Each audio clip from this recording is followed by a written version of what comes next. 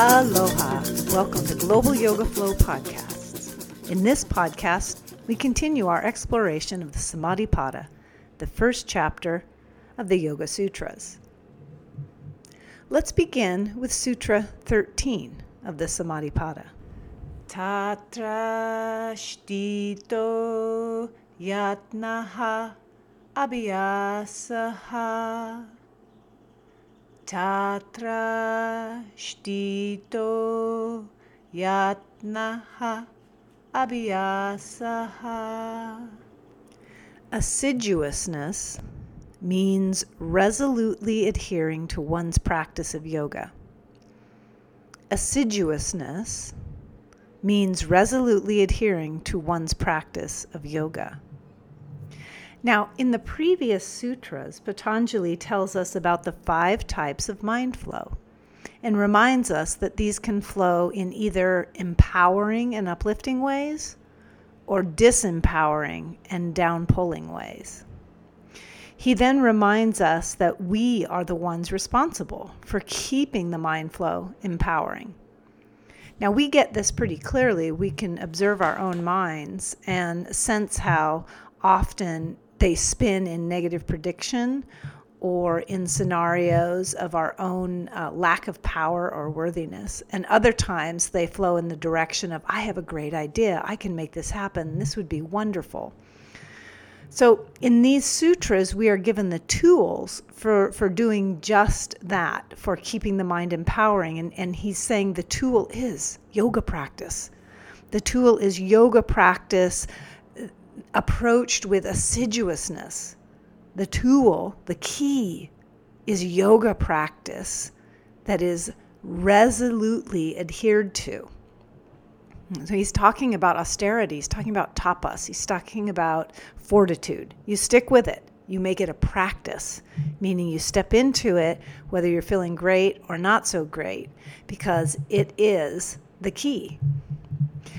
So how is it that a consistent yoga practice could build powerful, positive mind flow? Well, here's the important thing that Patanjali wants us to get. In our absolute natural state, the mind and heart will work in harmony. In other words, if we don't get in the way, or if we don't let accumulated patterns and habits get in the way, the mind, as it is designed, will naturally serve our expanding joy. So rather than needing to train the mind into some new skills, we're being taught that we simply need to sweep away, cull out the accumulated negative stories and worldviews that the mind tends to collect. Just as the practice can clear accumulated tension in the body, the asanas, it's also designed to do the same for the mind, culling away accumulated resistance and limitation. And when the resistance is cleared, the mind naturally falls back into alignment with the heart. It goes to work for the heart. It's working. The mind is the servant of the heart as it was designed to be.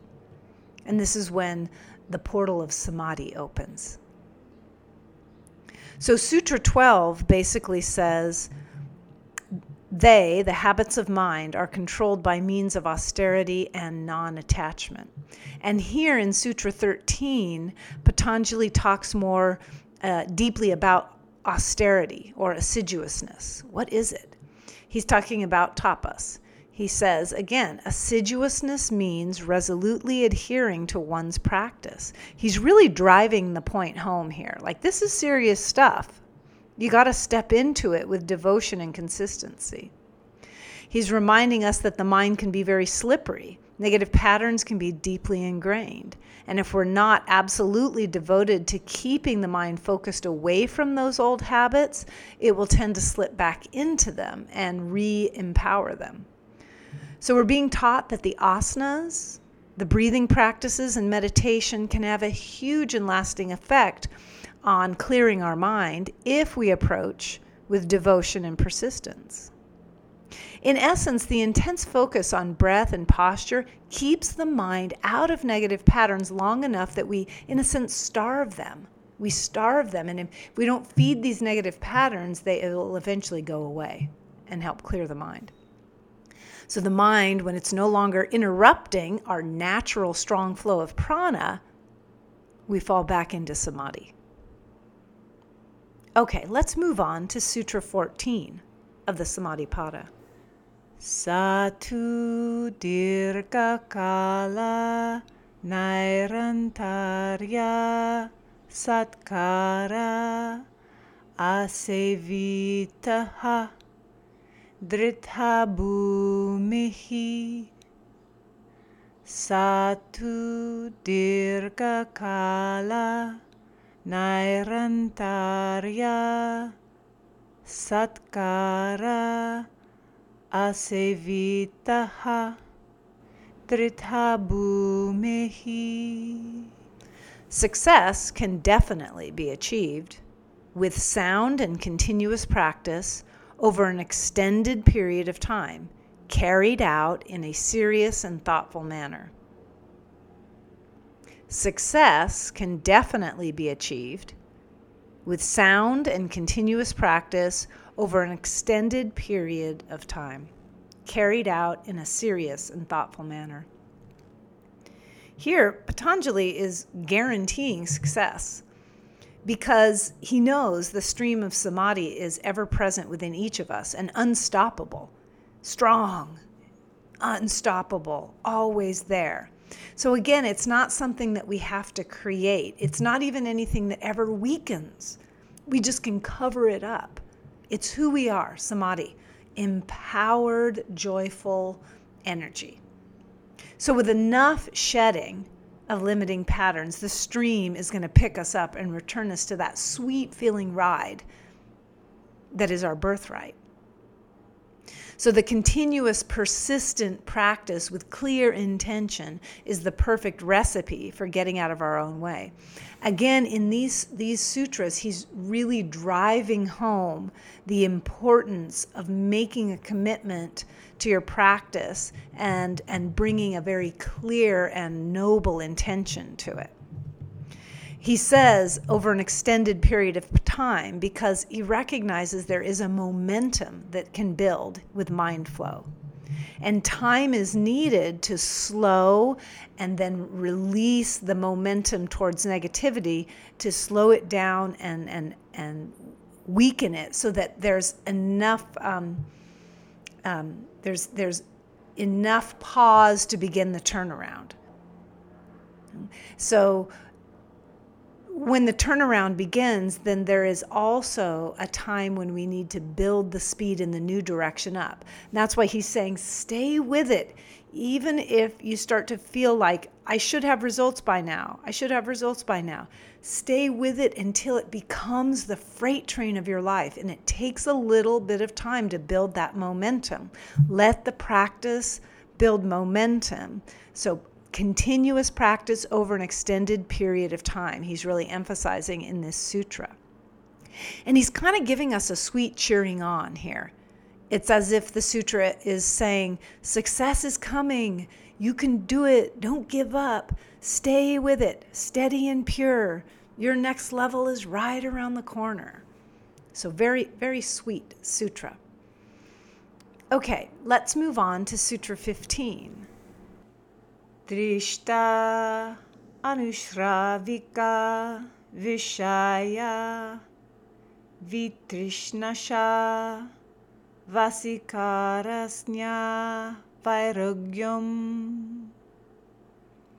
Drishta anushravika vishaya vitrishnasha vasikarasnya vairagyam. Imperturbability results from a balance in the consciousness, and when the desire for all things that we have seen or have heard is extinguished.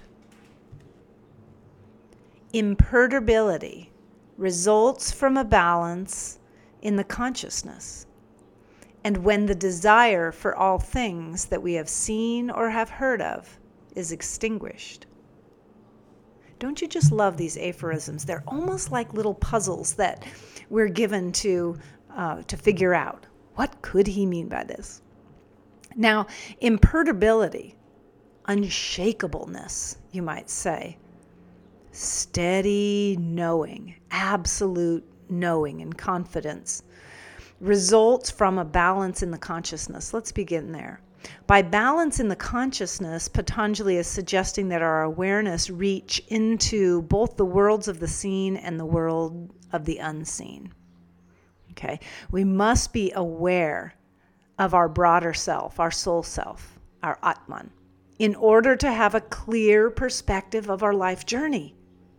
We must have an awareness of our energetic roots, our Atman, in order to have a clear, broad perspective of this life journey. Doesn't that make sense?